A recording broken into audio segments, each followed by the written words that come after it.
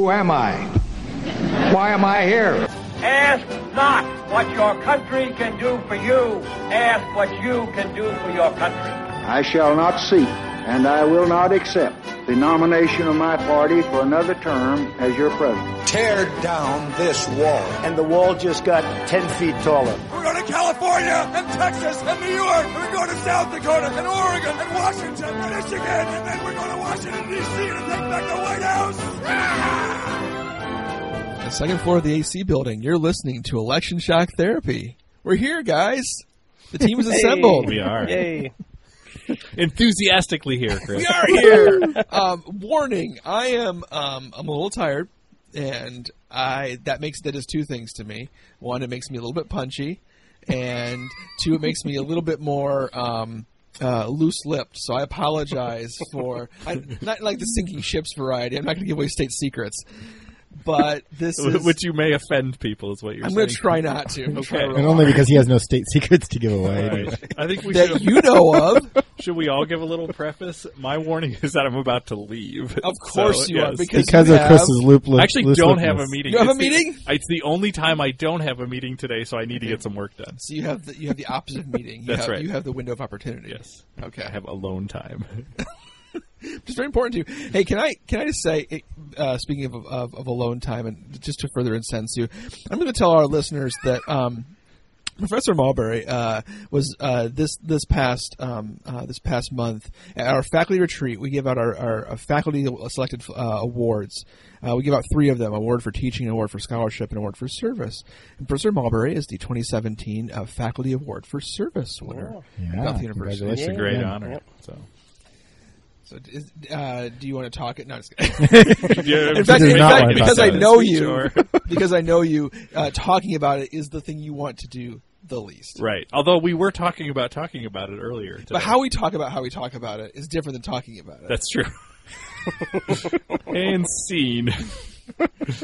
Mitchell, do you have a preface to your state of mind as we enter this conversation? Well, as we were saying before, of course, my wife just had our baby a little over a month ago, so yeah, we're still in the throes of babiness. And he's actually doing pretty well sleeping, but my problem is, at this point, I think he could almost be qualified for sleeping through the night. He slept. Ooh.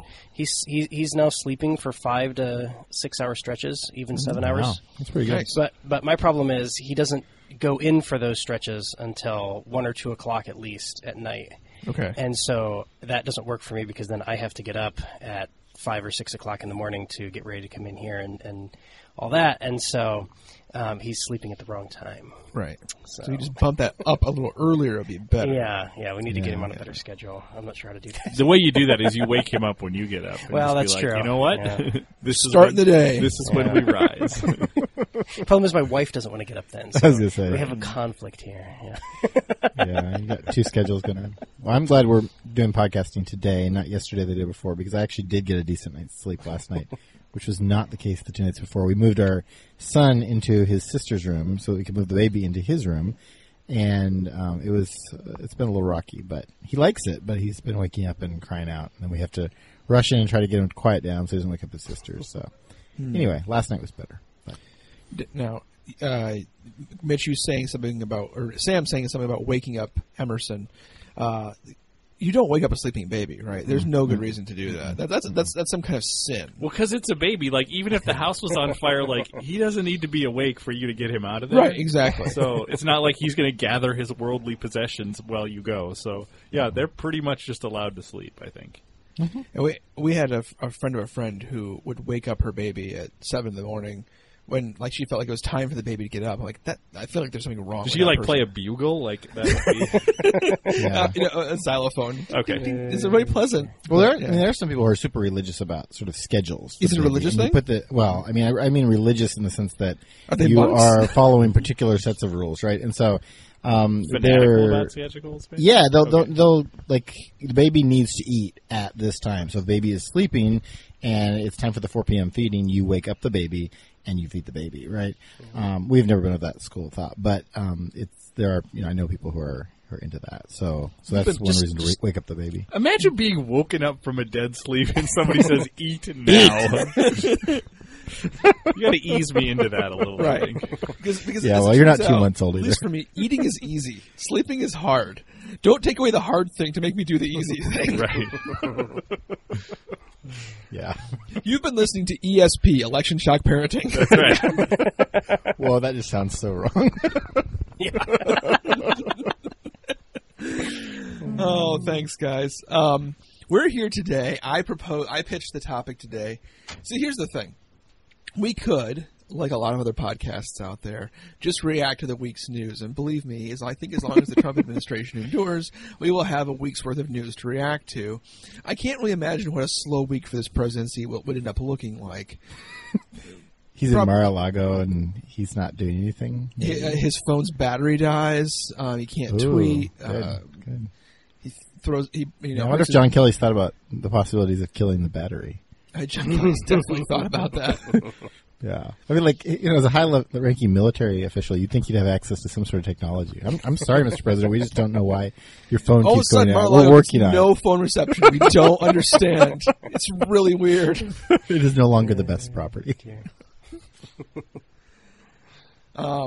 But I thought we could talk about a little bit something more thematic. One of the things I hope we can do with this podcast as we roll into this coming school year is step back a little bit from the inundation of the week's news and think about some broader themes, sort of a news digest, if you will. And so here's some partially digested ideas that we could think about. I'd like to talk today this week about crisis. There's a healthy scholarship about the presidency and crisis and how presidents and other world leaders respond to crises. And I kind of want to talk to you a little bit about how this president and our system are built to respond to various kinds of crises. And we got a bunch on the board right now. So we played a game show last time. We could about play Jeopardy this time. We've got, by my counting, 2 hurricanes. We've got the nullification of an election in Kenya. We've got the possibility of yet again maybe a vote on repealing the Affordable Care Act. We've got a crisis which has been averted, really, which is the president making a deal with Democrats to fund the government for a few months, and we should probably mention that. Plus, we've got crises in North Korea and Iran and Afghanistan and Iraq. And what am I missing?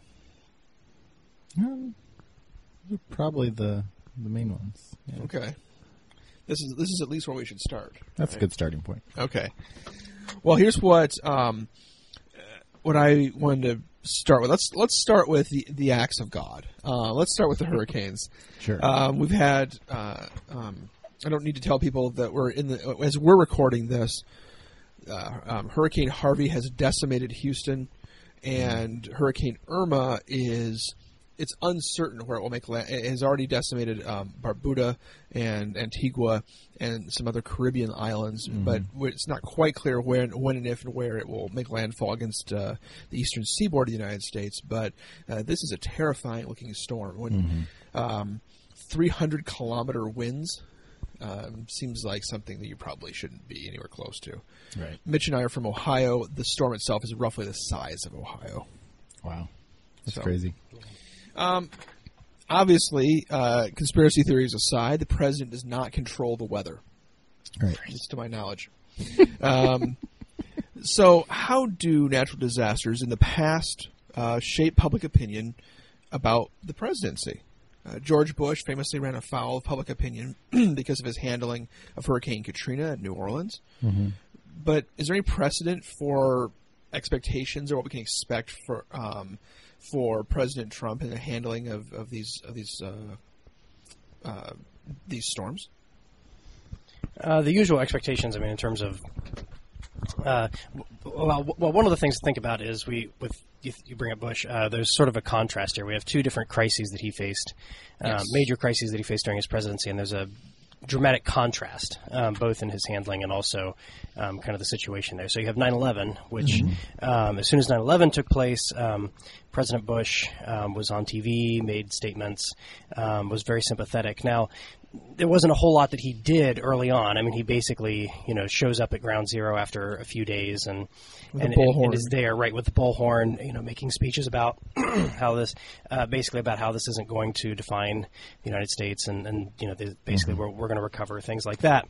But one of the things to keep in mind when we're thinking about the president and crisis is in many ways there's not a lot the president can actually do, at least early on. Right. So early on, when presidents are facing particularly really both any kind of crisis, there's very little that they can actually do. One of the things that I always try to remind students early on is there's this basic one of the most basic principles of the presidency is that the main power of the presidency is this power to persuade.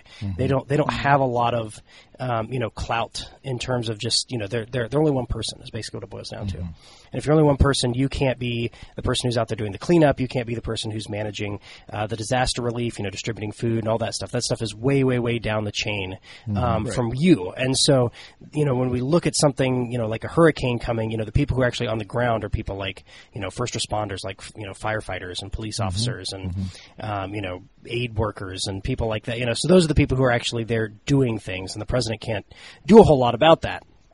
Now, where the criticism then, and so when we look at 9/11, basically there was a pretty reasonable response by the first responders and things like that. Things went as well as they could have, all things considered, right? Even though, actually, and this is sort of an interesting, just to build into my next sort of point to think about Katrina, even though President Bush was actually having trouble communicating with anybody at the time.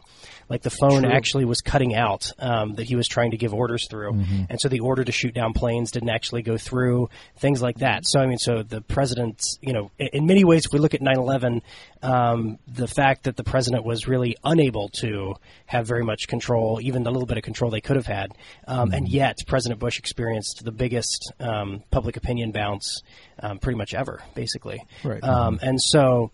so we look at that on the one hand, and then we look on the other hand, we look at Hurricane Katrina. Basically, when President Bush went there, he wasn't particularly sympathetic. He didn't get, this is the he eventually did go to Katrina, but at that point it was already sort of too late. But the bigger thing to think about, and this is sort of brings back, who's on the ground, that President Bush became criticized for, is he put basically a political appointee who wasn't really qualified to run FEMA. And so FEMA was unprepared for the disaster. The people heck of a job, Brownie.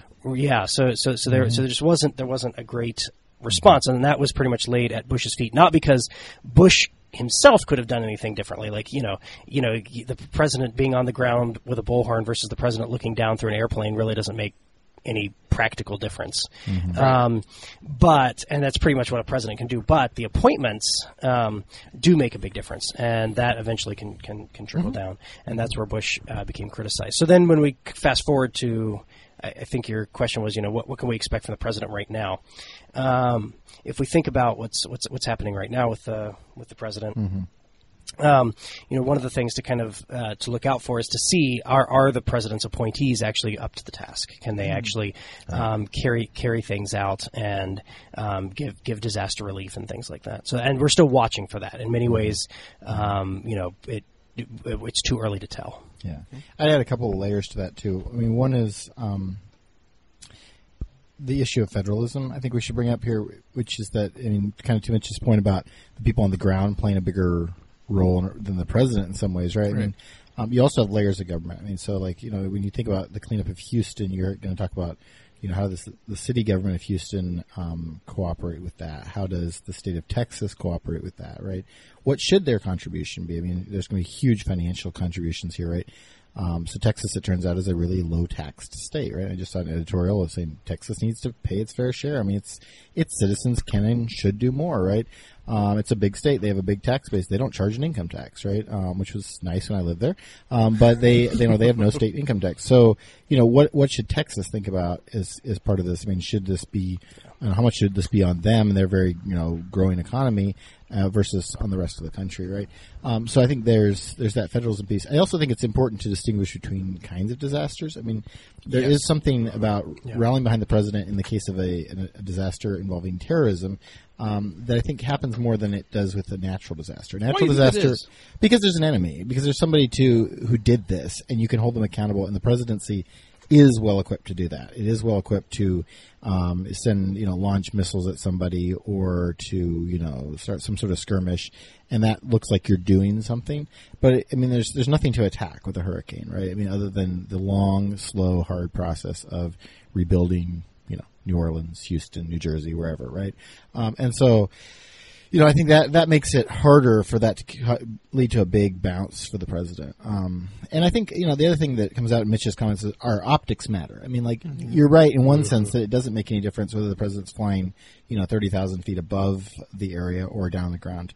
But in another sense it does because it shows up on the news, right? I mean, it didn't do anything very practical for George Bush to go climb onto a pile of debris and, talk to people through a bullhorn. They couldn't even hear him well, right? Even with the bullhorn. But it made great news coverage. The president is there. He understands. He sees what's happening. And he's there on the ground telling the first responders, we're going to respond in a timely and appropriate manner, right? That was great optics. And I think it definitely contributed to people saying, even if we didn't vote for this guy, 10 months ago, we're going to rally behind him now. Yeah. Does this present a unique problem for Donald Trump? Thinking back to some of our most recent presidents, over the last almost 40 years, we have had a succession of presidents who, for the most part, and I'll note the exceptions, were quite skilled at being empathetic. Their social intelligence was quite high. Reagan's social intelligence was quite high. George H.W. Bush was a more reserved fellow, but not bad. But Bill Clinton was maybe the most empathetic president we've ever had, to his own detriment sometimes. George W. Bush, in his own way, was at 9/11 showed an intense empathy that resonated with people, and I think helped fuel that incredible spike in popularity rating. Barack Obama, much less so. Barack Obama was a more reserved figure, a more analytical figure. But still was able to make sort of an empathetic turn at points in his presidency on particular issues, for sure. And he could give a good speech at that moment that seemed to communicate the pain the nation was feeling, even if he didn't sort of seem super empathetic. I think he was pretty good at expressing, this is what you're feeling. I'll buy that, even if it wasn't. I feel your pain in quite the way that Bill Clinton did, right? I'll buy that. So. But I'm not sure we've had a president in the modern era who is least geared to be empathetic than Donald Trump. Yeah, I agree. Donald Trump, and this was an advantage during the campaign, but he does not emote concern or pity or really any kind of warmth. He radiates confidence of a sort, bravado. Right. But he seems uniquely ill-equipped to be sympathetic. I can't speak about being in a room with him, but on a national stage. Yep. And isn't that really what presidents are called upon to do in these kinds of situations? I agree with you guys. What the president does, either succeeds or fails at, happens before the crisis hits. It's who Trump has put in place at FEMA. It's who it's kind of what how he's equipped those agencies to respond. The president passing out styrofoam containers of burritos at shelters is not going to change people's opinion. It's how they feel about him doing that. Right. Yeah. So Trump's approval ratings are historically low, but does this hurt him, or is he kind of at a point now where Irma and Harvey are probably are not significant factors to affect his approval rating? I mean, I'll offer two thoughts. One is I think it's because his approval ratings are low. I'm not sure that these can hurt him a lot. They're slamming against his floor. Yeah, I mean, I think he's still got some ways he could go down. I mean, I think he's up in the high 30s still last I checked. Sure. And I think he realistically could end up somewhere in the 20s. I don't think he can go much below that probably, but so he could go down. I mean, if he really really botches it. But I think that is kind of protecting. And I think one of the questions here is, John Kelly is really obviously trying to rein in the president with, not a lot of success so far. So how much can Kelly persuade him to stick to a script, right? If he can get him to stick to a script, and if he can focus on what we're doing as the national government for these areas and the help we're going to send and so forth, this could actually help Donald Trump. I mean, he could be seen as competent. He could be seen as, doing that. I don't think he can do that. I mean, because the problem Donald Trump has is that he almost always makes it about himself, right? It's something about him. It's about who's attacking him. It's about what he's doing well. And if he can keep this, somehow get the spotlight off himself and onto the situation, this could actually make him seem, more big-hearted than, even though he's not particularly emotive himself. And that could actually, I think, marginally help him. But I'm not convinced he can pull that off, because I think then what I'm saying is that Donald Trump needs to not act like I expect Donald Trump to act, and I just don't know if he can do it. I mean, just to sort of focus on that just for a second on your point. Mm-hmm. I mean, sort of the obvious evidence to that point is, one of the things that President Trump has done is pledge $1 million of his own dollars to relief, which $1 million really, when you're talking about this kind of relief, is nothing. I mean, drop in the bucket. This is really pennies. It's symbolic. Right. Yeah. It's totally symbolic. But this was President Trump's attempt to, once again, put the spotlight on himself to say, look, I am doing something. I'm sort of I want to make myself the hero in this. Yeah. And it'll play well with his base, right? And oh, look, he's very sympathetic. Look, $1 million is a big deal, right?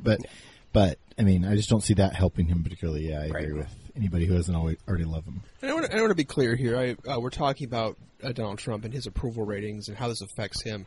This is the more ephemeral conversation to have. What really matters is how U.S. government agencies, as Andy was saying, how U.S. government agencies and state-level agencies actually respond to actual people in need. And we're thinking about this to the extent that it affects the White House, and that really is a sideshow. Sure. In this situation, I like to think of presidents in these situations, in these kinds of crises, as if you imagine the president as a giant pushing on a pyramid. Hold on for a second here. Presidents usually push at the tops of pyramids. That's what bureaucracies in the United States look like. Presidents have the greatest control over the top political appointees. They have the least amount of control over the large bureaucracies those appointees run. You see how the president has a lot of control over Rex Tillerson, but the State Department is in some places nearly immune to what Donald Trump and Rex Tillerson would want to do with the State Department, which is why Tillerson is sort of left with this plan to selectively atrophy certain parts of the State Department by refusing to fill offices and refusing to fund various parts of it, because the agency itself is recalcitrant to top-down change.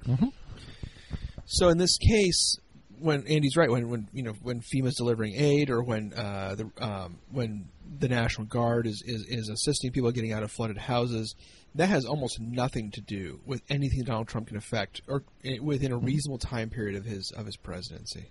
Right. And in that way, I think it is a little bit unfair that we either reward or punish presidents for the outcomes of some of these crises. Right. I mean, for example, with Bush and Katrina, right? I mean, I'm still not just quite sold on the level of blame that was assessed on him, right? Because a lot of that comes down to local responders. I mean, maybe Michael Brown could have done more and could have been better at his job and so forth, right? But a lot of that does really fall on Louisiana too, right? I mean, they didn't prepare particularly well. They did not evacuate people, right? And there's a lot of sort of local failure, and a lot of that is, it's hard for the president to actually intervene because you have to override local structures when it's really, this really is a problem for New Orleans or for Houston, and it really is more in the sort of, area of authority of the governor of Texas or Louisiana, more so than the president. And so to jump in, you are actually kind of usurping the power and the authority of those lower levels of government in our federalist system. So, I think that, I can understand why people blame him, but at the same time, it's a little unfair, because if he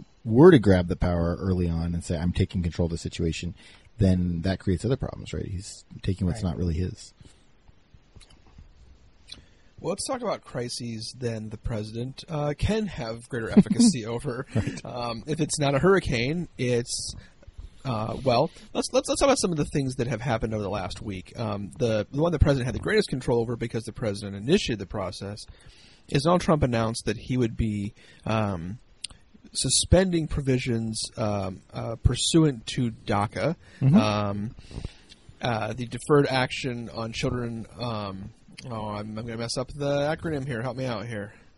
Well, I don't remember the acronym. It's basically about children who came over as children, who say weren't born here. If you're born here, you're a citizen here, right? So you were brought over as children by their parents, but they're illegal immigrants, and the idea is that you are, they're basically allowed to stay here indefinitely. They can apply for work permits. Yeah, they can apply for work permits by registering for this program. Because so it's not their fault, basically, that they were Yeah. sort of brought here illegally as children, right? Correct. And this was a piece of legislation that was brought before Congress during the Obama administration.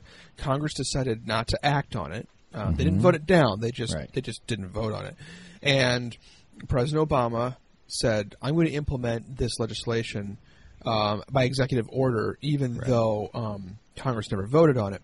Which is why it has been entirely within the purview of the Trump White House to simply get rid of those provisions. Right. Yep. So this affects about 800,000 people who came to the United States as children of brought here by a parent or parents who are undocumented and who have to meet certain criteria. They cannot have a criminal record. They have to have, I believe, completed high school, either a high school diploma or a GED. And they have to register with the federal government, which basically they have to admit we are undocumented, but we've met these certain criteria, and then they're allowed to obtain work permits and essentially long-term green cards or long-term residency. Removing this does not immediately mean that those 800,000 people are going to be deported. No. President Trump has said that this will be implemented 6 months from now. So the program, in some ways, still kind of rolls along. They're not going to take new applicants to the program, but applicants whose documentation is about to elapse can actually apply for a renewal between now and the 6-month window. And Trump has vacillated mightily on this issue. He basically is making the case that Congress needs to act on this. Right. He wants Congress, if this is a popular legislation, and he seems to be sympathetic in some of his communications, then Congress needs to pass this as legislation rather than by executive power fiat. Is this Donald Trump making a principled stand on executive power, or is this illustrative of the war in his own mind or the war in his own White House about repealing the DACA? That's a hard call. I mean, I am honestly not quite sure what the president's up to here. Because in one sense, I completely agree with him, right, on this point, that it would be better if Congress would pass a law. I mean, because there's a huge uncertainty you're creating for a number of people in this country when relies on executive order, precisely because the president can do what the president just did, which is to say this ends, right? And you can't just do that if it's been passed by Congress. So it would be much better for them if Congress could in fact pass something like this. It would be a law, and then it's much more stable, right? I mean, so in that sense, I think he's right. And he has vacillated. I mean, he said it's going to end in 6 months. On the other hand, he said if Congress doesn't act on it, he will reconsider it, whether he should actually end it. So it's a little vague on whether in 6 months it really ends or Trump might renew it. Is this just a play to try to get Congress to act? So I'm not quite sure what he's doing. It's certainly creating a lot of angst for people who obviously have had their situation normalized under this provision by Obama. But it does highlight the problem with executive orders, right? And I thought this was a problem when Obama did this in 2014, right? I mean, it's just you're changing it and you're trying to do good for people, and that's great. But what would have been so much better is if you could have worked with Congress to actually pass laws. And Obama really was other than his initial year and a half, was very unsuccessful at doing that. And I think we're seeing, some of the problems of that legacy. I mean, a lot of his legacy is really ephemeral, other than Obamacare, because of his inability to work with Congress. So, I think this is interesting, by the way, just to reflect on executive power for a moment. At the end of the Bush administration, John Yoo was a prominent figure who argued for the rise of a powerful executive, and for various kinds of reasons. But there was fear amongst his opponents that an overwhelmingly powerful executive would overwhelm American representative democracy, and what we see here with with President Obama and now President Trump is with an uncooperative Congress, the president does become more powerful because the president's power has grown to act by executive order, but their power is also, as Andy said, more ephemeral. All it takes is another president to come in, and they can wipe that slate much cleaner than a president who can act legislatively. So although the presidency is becoming more powerful, that power is also limited in terms of its staying power, too. Right, because there's such a difference between like Obamacare and this, right? I mean, Obamacare was passed by Congress; it is law, and we've seen. I mean, the Republicans cannot just get rid of it, right? They can't, and it turns out it's really hard. Try though they might, right? And it's really hard to come up with, like, okay, so yeah, we want to come up with an alternative, right? But how do you try to deal with some of the problems that Obamacare tried to deal with, and actually come up with a solution we can agree on? That turns out to be really, really difficult, even when you have these sort of majorities in both houses. So, there's such a difference between laws versus executive orders in that sense. And, Trump is, going down the path of Obama even more so, right? I mean, so far we have no significant legislation passed. Everything's executive orders. And so when he leaves office, if he doesn't, start figuring out a way to work with Congress better, he's going to be in exactly the same spot without the equivalent of Obamacare, right? So I think we can say comfortably 9 months or 9 months into his presidency, we are now his legacy is Gorsuch. It may expand, but right now it's a Supreme Court appointee. Yeah, that's the enduring thing he's done. Yeah. Do you think Congress will act on DACA legislation? No. Why not? For a couple of reasons. Number one, part of the reason I think Trump is doing this is, once again, Trump is all about the optics, and he's very much thinking about this. The DREAM Act, which is what DACA originally is based on, that's the legislation, is essentially something that does not, has basically sort of been... how to say this? It's something that's not popular with Trump's base. Sure. This is essentially, that's for sure. Yeah, this is essentially a campaign issue for him. He promised to repeal DACA. He promised to repeal it, and so this is a campaign promise for him, and this is part of basically his America First policy. We want to try to remove people who are immigrants. We basically want to try to limit the number of immigrants. Illegal. Let's be clear here. Right. For Trump, I think it's both, and Trump has been pretty clear on that. That basically he's not a fan of immigration, period, and that basically, if I'm blanking on the exact numbers here, but I believe a week or two ago he actually started at least exploring the idea of limiting the number of legal immigrants permits allowed for the U.S. And I think that's consistent with his campaign. Basically his campaign is... Although we already do limit the number of legal, right? Well, so lowering the threshold. Lowering the number. Yeah. So this is basically part of his core mission. So that's why I'm a little bit dubious when he starts to say, he'll revisit it and things like that. I think this is something that for him is very important in terms of the politics. Now, it may be important for the politics of his base, how well this plays in terms of national. The broader audience, but Trump doesn't seem to care about that. Is another question. Go ahead.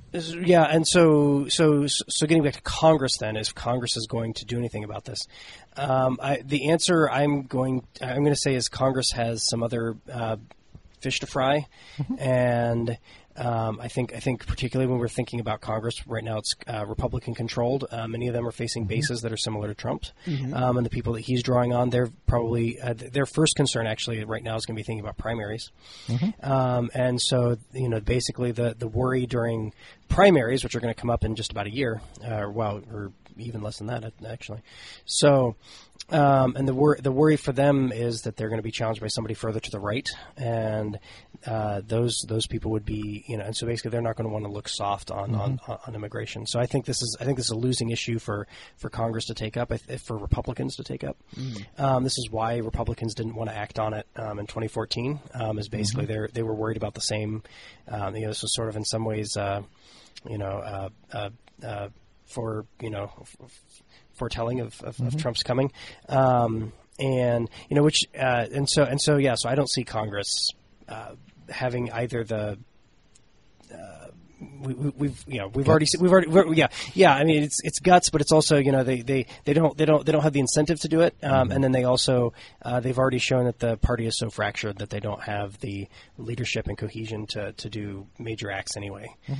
So I see on both those counts, I don't see Congress acting. I think that's Trump. Trump probably is aware of that at this point, and so when he's saying these things, I mean, he says a lot of things on his Twitter feed, but the proof is sort of in the actual actions, and the actual action is the program's over.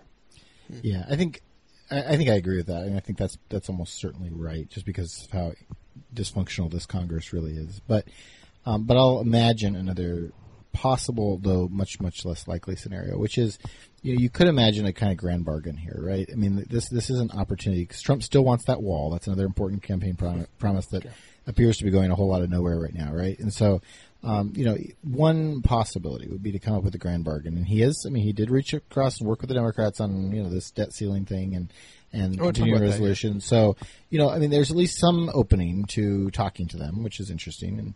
And so you could imagine the Democrats saying, look, we would really like to make sure these children are protected, and we're willing to work with you on some version of the wall, not a whole wall, obviously not this big, beautiful 50-foot wall that he promised at one point during the campaign, but something to secure the borders a little more, something that he could call a wall and at least kind of declare a moral victory on, right? And that could protect Republicans, really say, look, I mean, we're working for these children, but at the same time, we're also securing the borders. If you could find some way to do that, right? If you could kind of bring those two things together, that might get everybody some of what they want, which is what compromise is about. Ultimately, you all sort of swallow something you don't really love and you get something you want. But I think you have to get the Democrats in on this because otherwise I just don't see enough support in the Republican Party. And working across the line is really, really tricky, and they've shown a really limited ability at best to do that. So that's why I think ultimately I concur with Mitch. I think that's probably the more likely scenario. My hope would be that they come up with something closer to my scenario, which would at least indicate Congress could work a little bit, which would be a good thing. But I'm not optimistic. This across the aisle point that you've mentioned, Donald Trump collaborated with Chuck Schumer and Nancy Pelosi, which I'm sure was thrilling for all parties involved. Especially given his and Mitch McConnell's loving relationship. Trump and McConnell have not been getting along at all. Yeah. But in true junior high fashion, when asked about it, McConnell said to a reporter, "Our relationship is fine. It's totally fine." That's right. Nothing to see here. That was the quote. So we did some couples counseling for McConnell and Trump. But the legislation that they collaborated on with, the Trump collaborated on with the Democrats, was to raise the debt ceiling. Right. Temporarily. Republicans had wanted a longer term elevation of the debt ceiling because they didn't want to have to keep voting on it every quarter. Right. Basically, these votes are painful. They're usually used by certain members of their own parties as well as the other to extract certain things and they become political footballs because the danger of not raising the debt ceiling is shutting down the government. Yeah. So instead of getting a longer term increase to the debt ceiling, and by the way, I should just mention as an IR guy, we are one of the 26 most developed countries in the world with the largest economies. We're one of 2 that have a debt ceiling. Well, the debt ceiling is, I mean, like, I'll just pop off here for a second. Like, it's absolute nonsense. We always raise it. Right. It's only used as a sort of blackmail kind of issue where you try to get things recently has out. become a blackmail issue. Only recently has it become one. I mean, like, why even bother? It is an utter waste of everyone's time. Like, if it's supposed to keep our debt down, it doesn't, because we ultimately always raise it so we can spend ourselves further into the hole. So get rid of it and focus on something worth focusing on. Instead, we burn all this time and energy on doing what we're going to do in the end anyway. But Andy, do you want to be the party that gets rid of the debt ceiling? Think of the optics. I do. Of that. The Bramson Party will get rid of the debt ceiling. The Bramson Party will get rid of the debt ceiling. We will make debt disappear by ignoring We will make debt great again. And we will let us focus on something that's other like than saying the my weight debt problem. That's anyway. saying my weight problem is fixed by throwing away my scale. That's right. No longer Pretty matters. much. But I mean, in all seriousness, like, I mean, I would love to see us actually lower the debt, but we're not. And so as long as we're not going to be responsible fiscally, let's stop pretending that we have this debt ceiling that does something and focus on doing something useful instead of debating whether we're going to raise the debt ceiling when we're going to raise the debt ceiling. Sure. So, And I'll grant you all that. But I do the reason this debt ceiling deal got passed to Democrats because they loaded into it money for hurricane relief for both Harvey and preemptively for Irma. Right. Which Republicans didn't want to attach those two. Exactly. So this raises the question, I wonder, do you think that the Democrats could peel off enough Republicans in the Senate and House to pass a version of the DREAM Act? And work with Trump to pass a DREAM Act that way. It gets really tricky in the House because of the Hastert rule, which requires. Can you explain the Hastert rule, please? The Hastert rule, which is also I think a terrible rule, but it basically requires a majority of the Republicans to be on board with any piece of legislation before it can even be considered. So you need over half the Republicans to be on board for that to happen. It's not, you can't just have all the Democrats doing it and 40 Republicans, right? You need how many Republicans are in the House now? Around 240. So you need about 120 of them, whatever the number is. Maybe it's not quite 240, but it's close to that. And that might be a bit hard if Paul Ryan's not willing to let them free. Right. Yeah. Well, and Paul Ryan, I mean, I would guess Paul Ryan might be okay with it, but he's got to find 120 people. I mean, so that's not as that's a lot harder, I think. Yeah. Fair point. Yeah, I mean, and in some ways, it also would. Paul Ryan. One of the things to kind of keep track of is the Speaker of the House has broad powers to decide what does and does not come to the floor of the House, and basically, without getting into the weeds on that, the Speaker can more or less decide if they want to stop something or if they want to bring something to the floor. So, can he override the Hastert rule? Is that all rules in Congress can be overridden? I think that's by discretion. He doesn't have to get the Republicans to vote. Rules Committee vote. The GOP caucus doesn't have to vote on that, or. Well, once again, I mean, the rules in Congress are the rules that Congress makes. Right. And so they could pretty much change them at will. Sure, they could change it, but I guess what I'm asking is the bar for who changing changes it? Yeah. In other words, does the GOP caucus have to change it, or would it just be that committee, which would then mean he just needs to get one or two Republicans to join with the Democrats and say, bye-bye Hastert rule, right? Because that's a key distinction. If you have to have half the GOP caucus getting rid of the Hastert rule, I just can't see it. It's not going anywhere. I can't actually can't remember if they've ever written it in the parliamentary procedure. I'm not sure. I don't either. think it is, but I would have. But I have to go back and double check that. Yeah. That's a key question, right? But regardless, even with. All that to say, it's not going to happen. Right. And it's not going to happen, particularly even without the Hastert rule. Paul Ryan is not going to want to, basically allow bills to go through that are championed by the other party. Essentially because that is him ceding leadership and basically saying that he's no longer functioning as the leader of the House. The other party is. And this is ironic, right? In a way, if you think back to congressional history, I mean, how did Reagan get his tax cuts through the House, right? I mean, he got them precisely through that kind of minority action, right?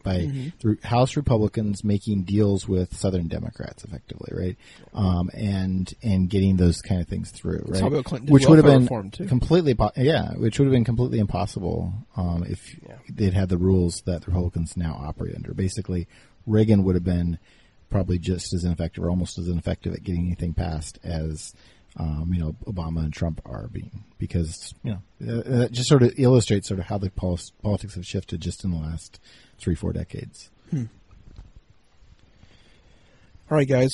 So far for crises, we've talked about hurricanes and DACA and debt ceilings. Can I steer us towards international politics now? Oh, go for it. How worried are you? How full is your bunker in preparation for the North Korean nuclear strike?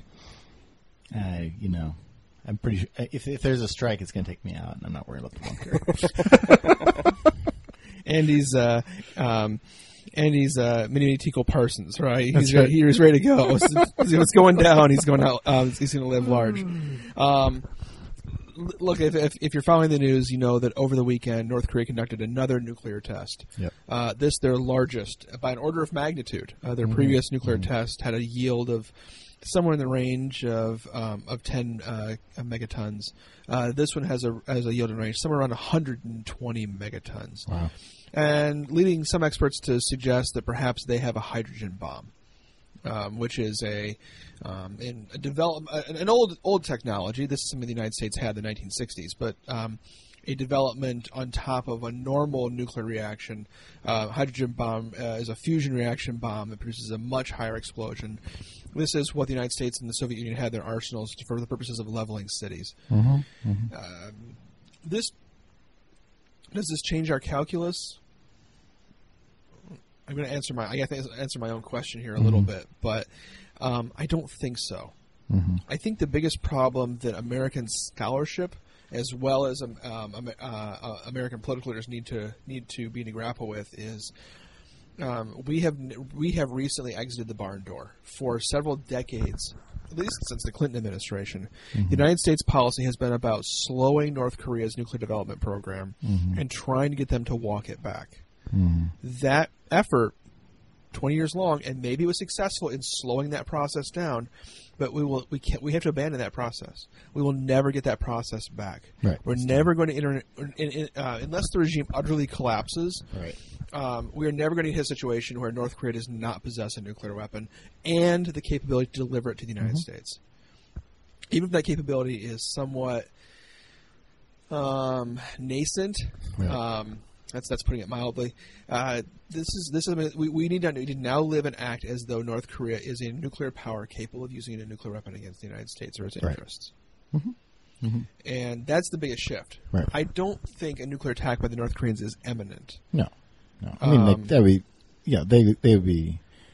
We have a lot more firepower than they do, whatever they have. Right? And when we talk about nuclear weapons this way, we begin to speak in very grim terms. Right. And so the grimmest of terms is this: North Korea could utterly destroy San Francisco, right, or utterly destroy Seattle. Right. We could utterly destroy North Korea, right, and can assuredly kill Kim Jong Un. Right. And that's ostensibly what he cares about. Right. So the likelihood of North Korea using a nuclear weapon as a first strike capacity is, I think, nearly nil. Oh yeah, I mean because they can't have any doubt that if they were to hit, San Francisco, right, that Trump would shoot back. Yes, right? And there's no way. Like, can you imagine Donald Trump not using nukes if nukes were used against us? Right? No, that's hard to imagine. Whatever China says and says, don't do it, don't do it, don't do it. I think he'd do it. But I can't imagine Donald Trump inadvertently precipitating a crisis. Oh, sure. By using conventional means to try to intimidate the North Koreans to give up a nuclear program, right, or to even try to effect some kind of subterfuge, special operation to effect regime change or something. And that, I think, if Kim Jong-un is threatened enough of his own survival, that could precipitate the use of a nuclear weapon, sure, even though we don't want to and they don't want to. And that's the real crisis here. Right. I think we need to manage. We need to manage the North Koreans, essentially. Right. And I'm wondering if containment which is the classic counter-Soviet strategy, is the right way to do that. Right. Yeah. In other nuclear news, Nikki Haley, Trump's representative, the American representative to the United Nations, suggested that if Iran continues to be incompliant with the nuclear deal, the United States would consider decertification, which would basically abandon the nuclear deal and declare that Iran is essentially in breach of contract of the nuclear deal. That would be a big step back for containing Iran's nuclear program. And the United States has completed its force study in Afghanistan. And Trump has announced that there's no nukes there, thank goodness. They are next door in Pakistan and India. But Trump has announced a very modest troop increase for Afghanistan. On the order, it's not exactly clear how many new troops will be going there, but somewhere in the range of 5,000 or so, which is, according to most military experts, a don't lose the war kind of strategy. This won't fundamentally change things there. Oh no, guys. We're almost at time here. I know. Other crises you have your eye on as we head off into the fall? No, we hit the big ones. I mean, no, or at least for this week anyway. Nascent emergent crises that I should be paying attention to. Brexit negotiations. All this makes Kenya look just kind of fun. Is there a big flu epidemic coming out this winter that I should be aware of? I haven't heard anything bad yet. Okay. Bethel's not advertising their flu shot yet, so but it'll be here. I give the nursing students their practice. There we go. There we go. Although one of our colleagues did say that he, some years back, got stabbed in the bone when he went to do... yeah, it made me hurt. But according to him, they have since been engaged in an extensive training program with nursing students in which it involves injecting oranges, presumably not with actual...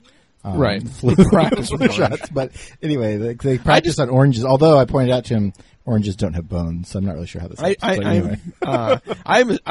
don't know which colleague of ours this is, but I assume he encountered a nursing student who he had previously given a bad grade to, and this was her way of... Well, he said his mistake was he was the first client of the day. Yeah. So I think the moral of that story is don't be the first client of the day. But also, yes, probably if you see a student who you give a bad grade to, maybe turn around and just come back. Find later. a different nursing major. So I don't want not that one. Which all right, we got to go here, guys. But I have to ask you before we head out, which class are you teaching right now that you're pretty psyched about starting off the semester with? I mean, mine are all fun in different ways, right? I mean, yeah, but which one are you really digging right now? Which one are you looking forward to going to class for? Well, I mean, I love teaching Intro to Comparative. It's a classic lecture kind of approach. We do a fair bit of discussion, but I get to talk a lot about sort of basic concepts. That's a lot of fun. Nice. But my other two classes, I know almost all the students because they're senior seminar and humanities, and that's fun because it feels like we already have such a jump start on our community. Getting to know you. So, yeah, I already know you. Yeah. Basically I'm teaching what is probably just about my favorite class to teach, which is ideologies. So, so I always look forward to doing that one. It's, basically a nice mix of lecture and discussion. So I, especially early on, I usually do a little bit more lecturing and kind of get some foundations laid, but then it leads to a lot of really great discussions. And, nice. So I always enjoy that one. But I enjoy the Intro to American, and this time around I'm doing this is kind of my 2.0 of this class. So I've kind of revamped it a little bit, and in particular, one of my main things that I've revamped on it is I've included a lot more films. So we'll find out if that how that goes. That's right. Now you're more fun. I know I'm more fun. Although the thing is, I make films not fun in some ways because I have these extensive handouts that they're supposed to work through as they're watching it. So you stop the film to explain points midway through too. I don't always stop it, but just talk over the good parts. At the end, I expect students to be able to remember them. All right. Movies are not just for fun, but I still think it's a lot of times it's more fun to sort of talk about campaigns when you've seen Bill Clinton campaigning and things like that. So Is that Primary Colors? I'm sorry. Is that Primary Colors or War Room? War Room. Okay, there we go. War Room. And John Travolta is the best Bill Clinton. Better than the actual Bill Clinton? Yes, in fact, he is. Okay. but I'm also looking forward to policy. Policy's fun. It's sort of like Andy was saying. I already know all the students pretty much, and it's fun. Yeah, it's great. Cool. I'm teaching a new prep this fall, guys. I think I've mentioned this before, but I'm teaching the politics in your food, which is the formal title, but it's food politics. It's for freshmen, so there's a whole bunch of like basic research skills and kind of English composition kinds of objectives that need to get met. But we also get to talk about farm subsidies and foreign food aid and urban food deserts and bureaucratic decisions like the food pyramid. We're going to talk about the food pyramid today and where it came from and who lobbied for it and against it. Nice. So that's why I had pyramids in the brain right now.